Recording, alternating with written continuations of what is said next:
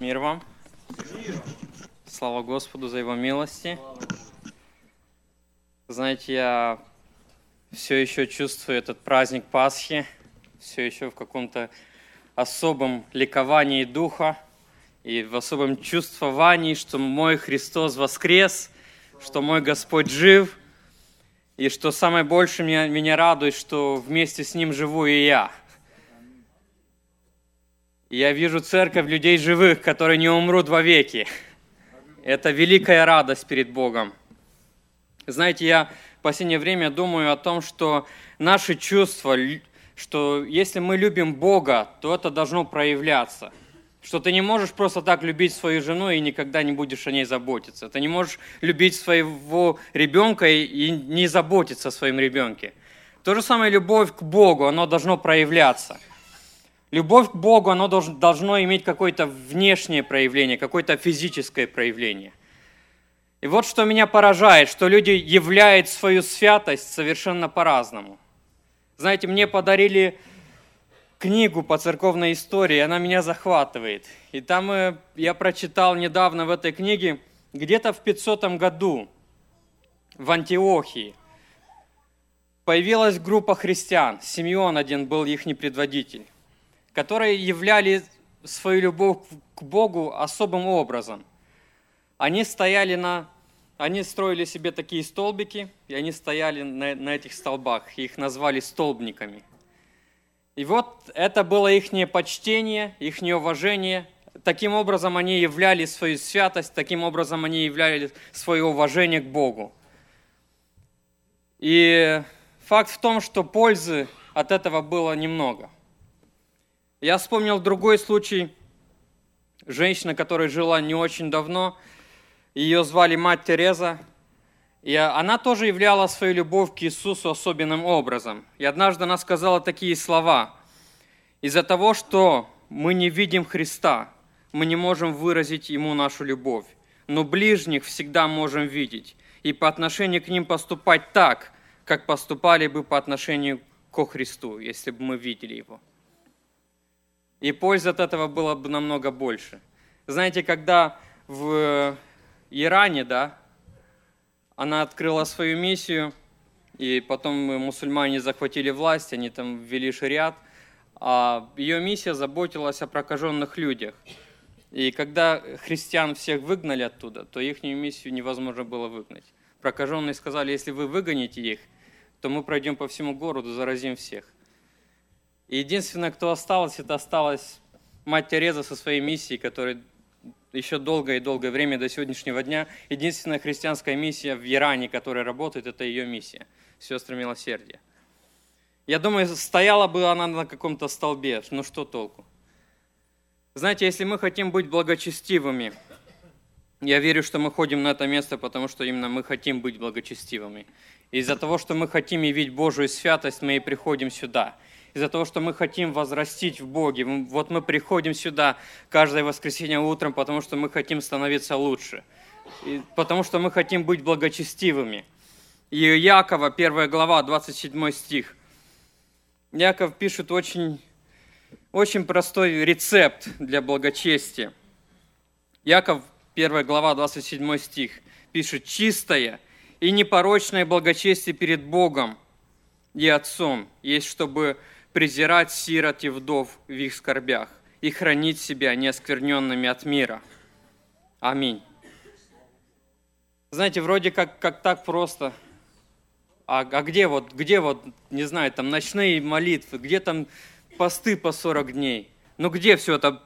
Иаков пишет: истинное благочестие – это презирать сирот и вдов и хранить себя неоскверненными от мира. Иаков не был, наверное, пятидесятником. В чем дело?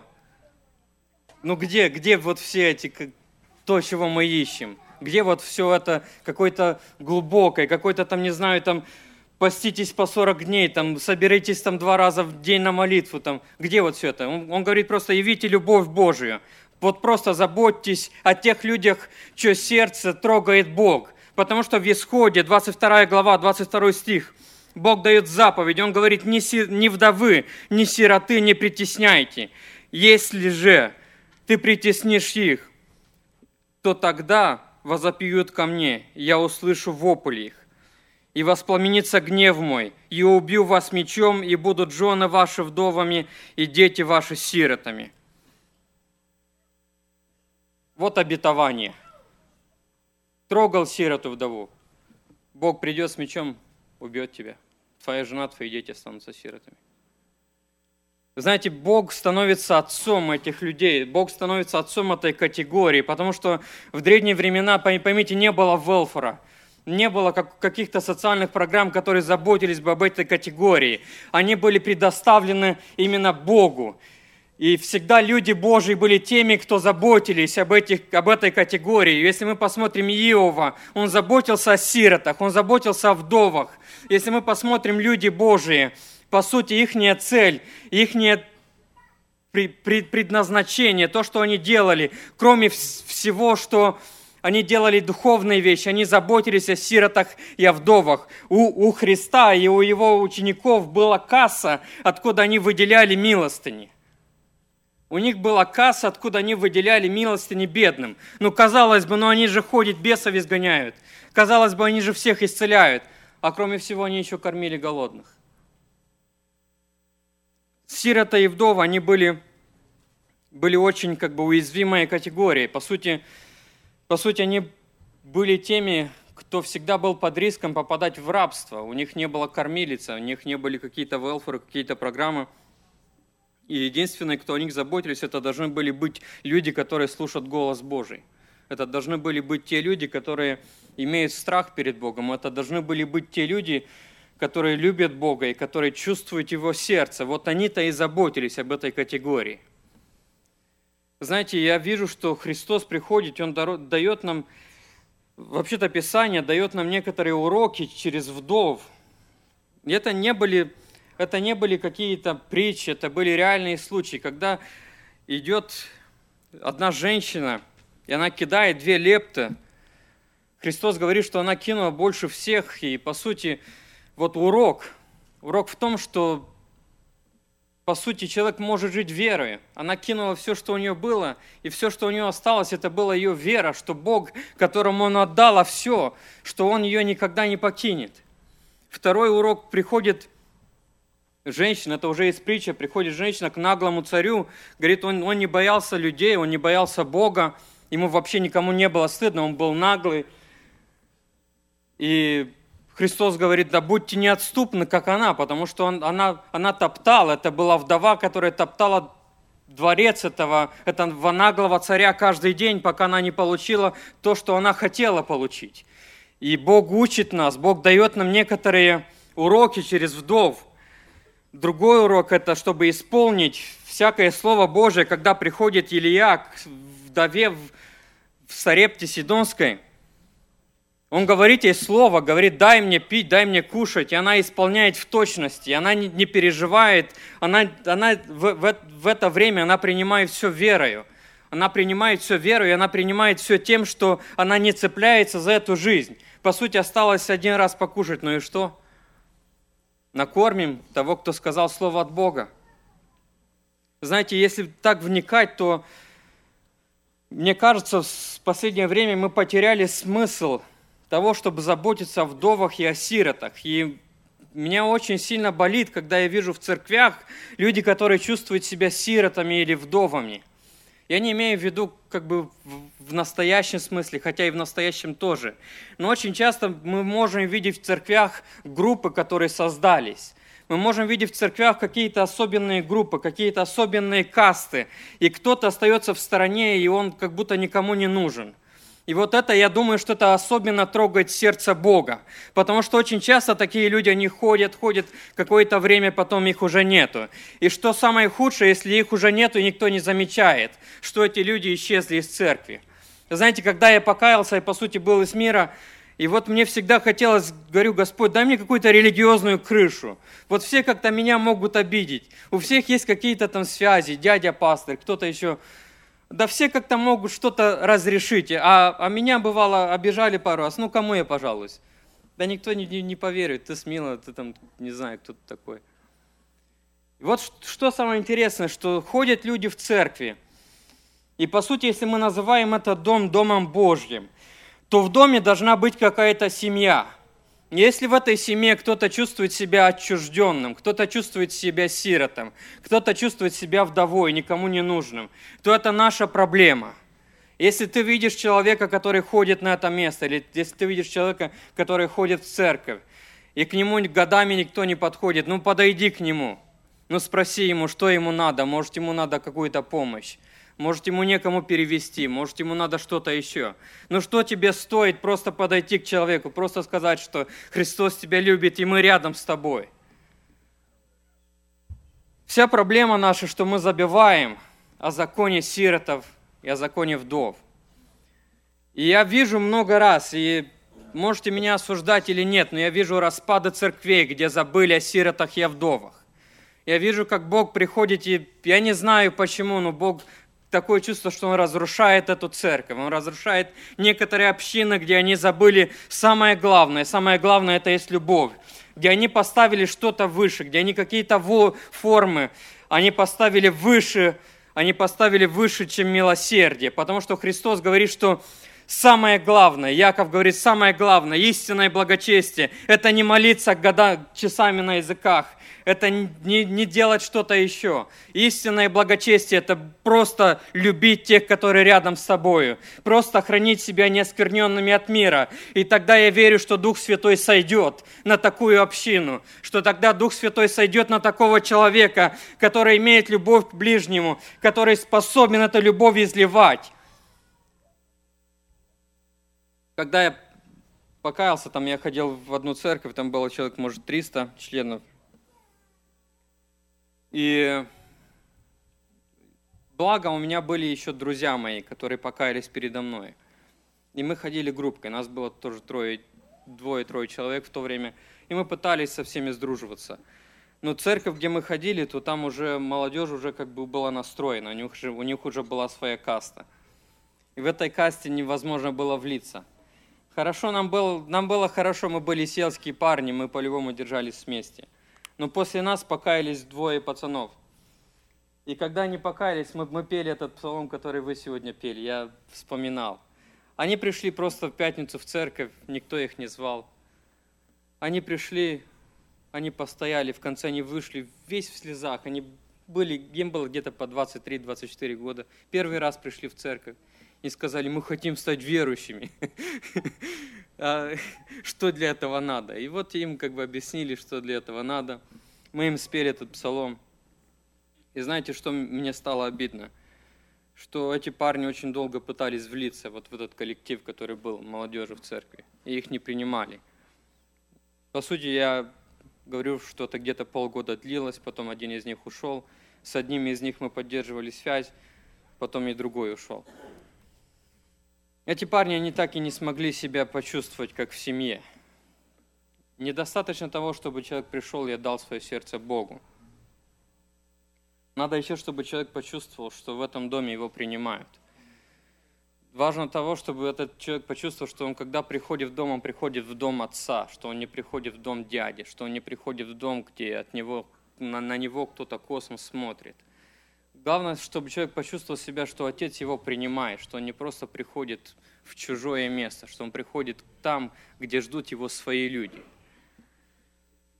Знаете, есть великое благословение, если люди стараются исполнять закон сиротов и вдов, если люди стараются заботиться об этой категории.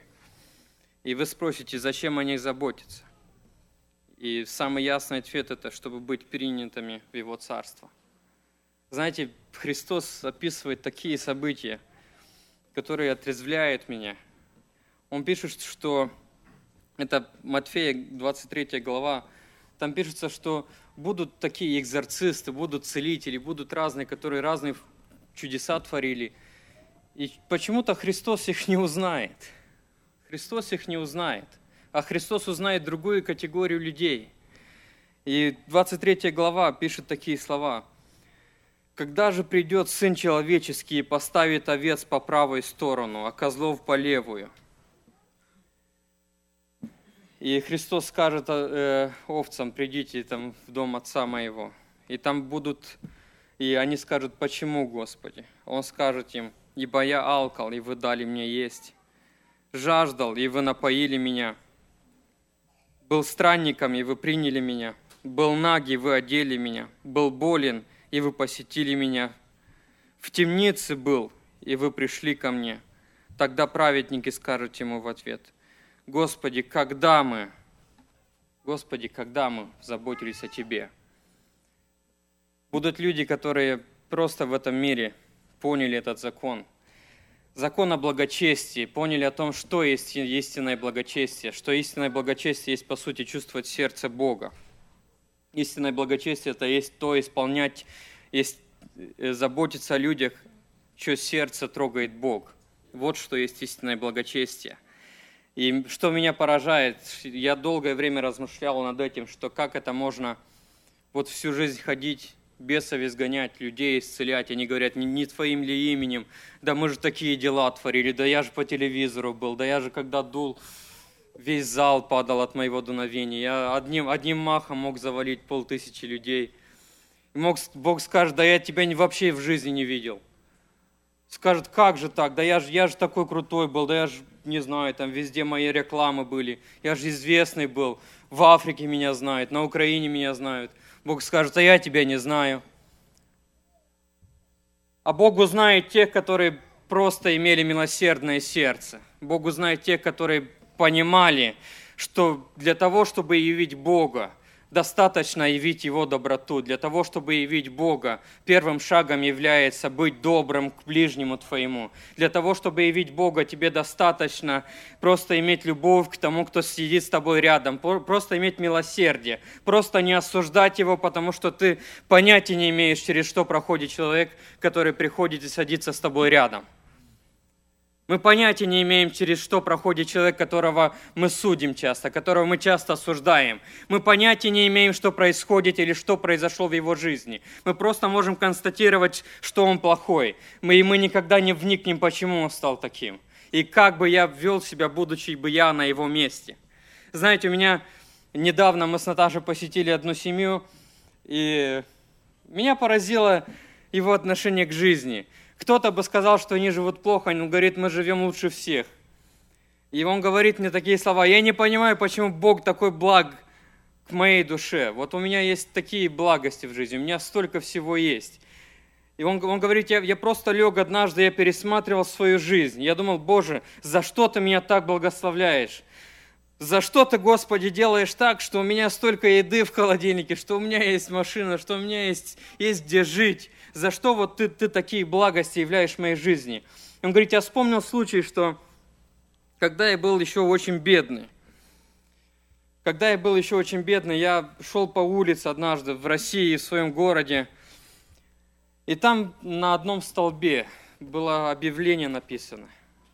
На объявлении этом написано так было, что я вдова, у меня 5 детей, я не могу работать. Самому младшему из них было пару годиков.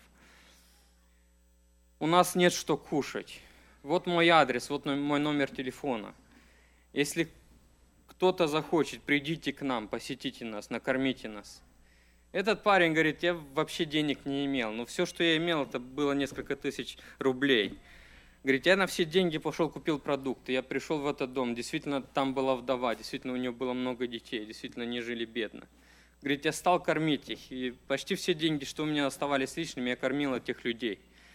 Говорит: до того времени, как уже что-то изменилось, я не помню, но он долгое время посещал этот дом, он кормил эту вдову и этих детей. Он говорил им, что поймите, я беднее вас, возможно. У вас хоть квартира, если у меня ничего нету. Но вот Христос, который в моем сердце, Он просто вас любит. И вот Он сказал мне, чтобы я заботился о вас. И знаете, этот человек проходит время, и он говорит, что а я вижу, что Он мне воздает. Знаете, если ты заботишься о сиротах и вдовах, по сути, Бог воздаст тебе. Главная причина, почему мы должны о них заботиться, почему мы должны заботиться о бедных, которые рядом с нами, о несчастных людях. Это чтобы быть принятыми. Это чтобы быть принятыми в Его Царство, потому что, по сути, когда ты им помогаешь, ты Христу помогаешь. И если ты этого не делаешь, то есть риск того, что тебя не узнает. Тебя не узнает, хотя бы ты мог молиться часами на языках, он может тебя и не узнать. Хотя бы ты там мог что-то пророчествовать великое, бесов изгонять, не знаю, кого-то еще. Бог может тебя не узнать. И вот вся беда. Знаете, другая причина, почему мы должны о них заботиться, как церковь. Потому что это дает рост. Дает рост церкви, дает какое-то единство в церкви. Я помню, у нас были пятидесятническая церковь и через дорогу баптистская церковь. Баптисты росли намного быстрее, чем мы, чем пятидесятники. И меня злило. Меня злило, потому что мы как-то собирались, как-то громко молились, как-то посты объявляли. А те росли без проблем. И у них каялись и очень бедные, и очень богатые. И очень бедные, и очень богатые. По сути, все, которые каялись, у них то становились спонсорами. Я думаю, как же так, Господи, получается? Это же мы вроде как на языках. Это же у нас вроде как там люди исцеляются и все такое. И по сути, я потом заметил, что они каждую зиму, когда они еще были очень маленькими, их было меньше, чем пятидесятников, они сделали проект. Они скидывали с деньгами, они приносили картошку, они приносили все, что можно было. И каждую зиму они обходили где-то 5 сел. Они собирали всех вдов, всех сирот. И раз в день они кормили их в церкви. Они кормили их в церкви. И богатые люди заметили, что они там делают, и стали их спонсировать. Потом начали каяться. Господи, почему же так? Вроде как мы вот самые духовные, а у баптистов почему-то люди каются. Почему-то у них есть рост. Знаете, Бог открывает, что истинное благочестие – это то, которое служит людям. Истинное благочестие – это то, которое люди могут пощупать, которое люди могут получить какую-то пользу от этого. А если мы будем стоять на каком-то столбе и говорить, что мы самые святые, то толку от этого не будет. Истинное благочестие – это явить его. Знаете, что я еще заметил о принципах, которые мешают нашему благочестию именно в этом ракурсе? Это то, что, особенно я говорю о пятидесятниках, что мы слишком духовные, чтобы заниматься такими делами. Знаете, однажды избили одного человека, избили, бросили его возле дороги, и там прошли некоторые люди рядом. Духовные. Все они были духовные, всем было некогда. А что, я буду там кого-то больного посещать? Некогда, я должен быть в совете не знаю кого.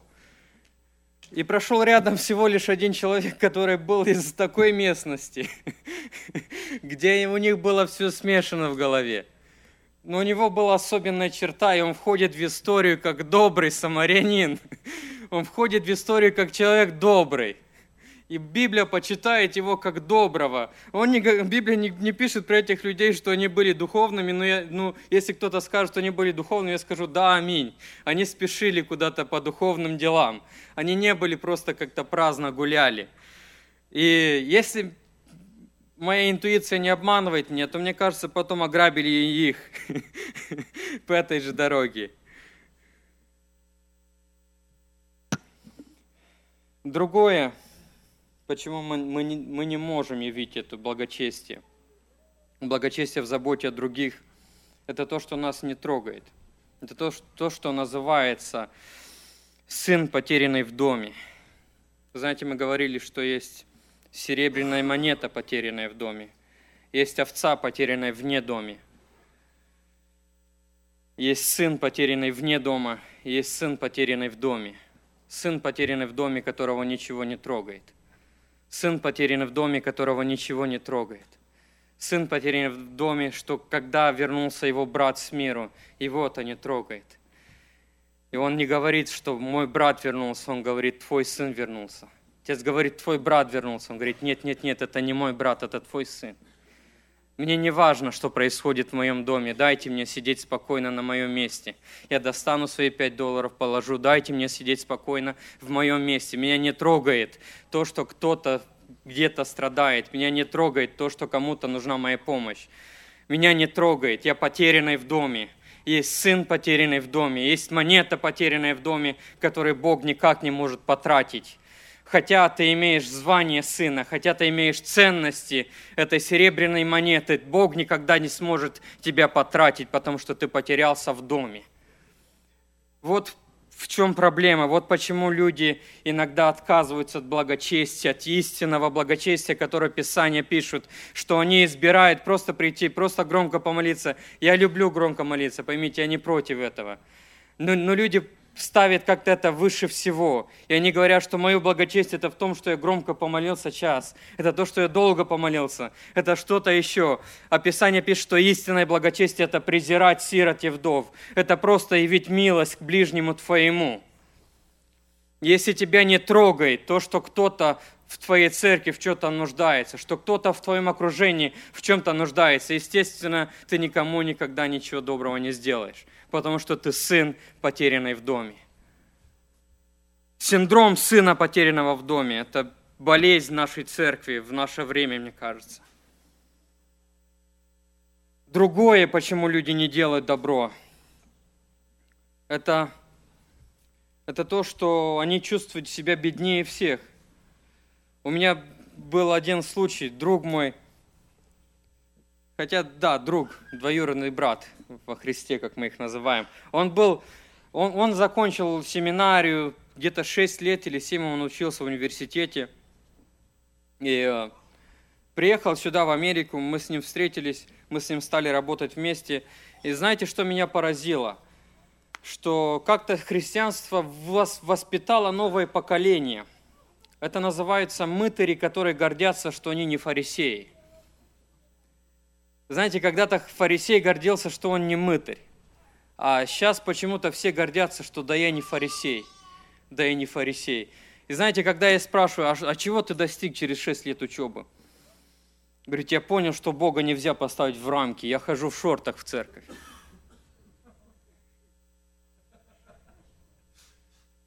Я не говорю вам какие-то анекдоты, это случай реальный.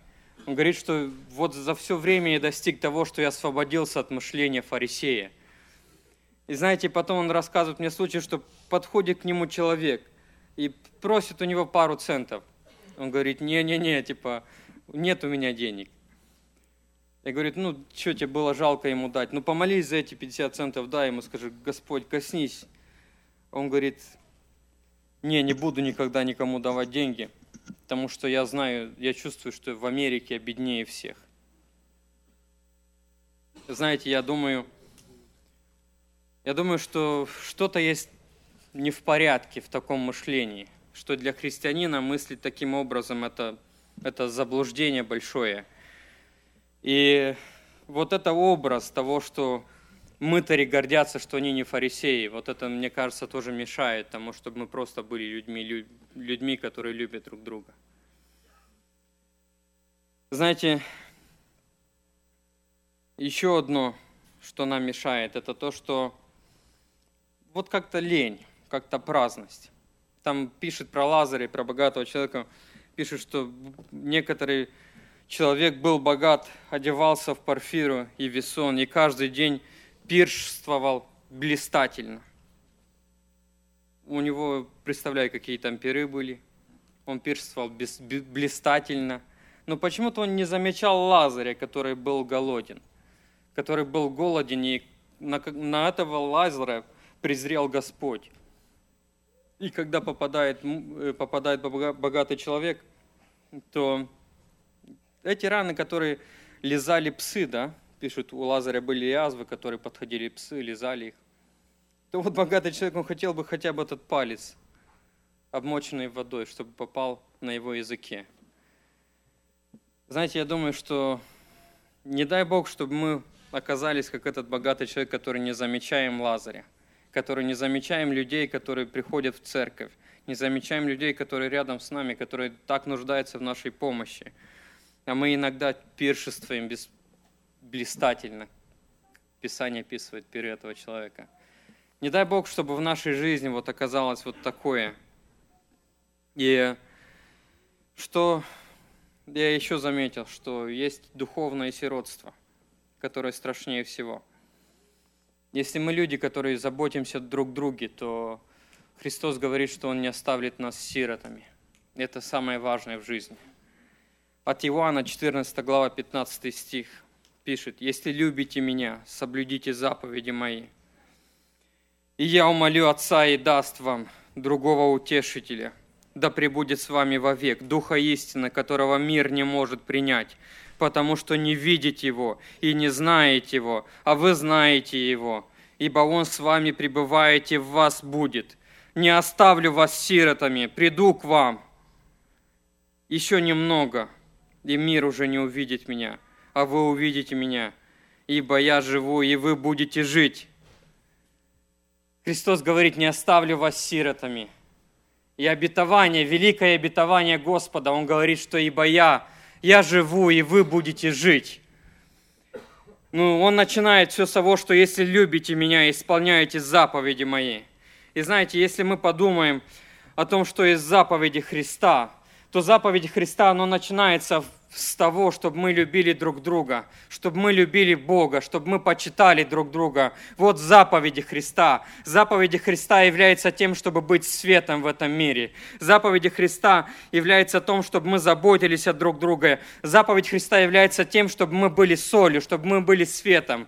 Заповедь Христа, если мы хотим, чтобы Он усыновил нас, Он обещает, что ты не будешь сиротом. Вот самое главное обетование Господа, это то, что Он не оставит тебя сиротом. Но есть условия, ты должен явить то, что ты Его любишь. Он говорит, если любите меня, то сдерживайте заповеди мои, исполняйте мои заповеди, любите друг друга, если вы меня любите, и тогда я пошлю Духа Своего. Тогда я пошлю излияние Своего Духа.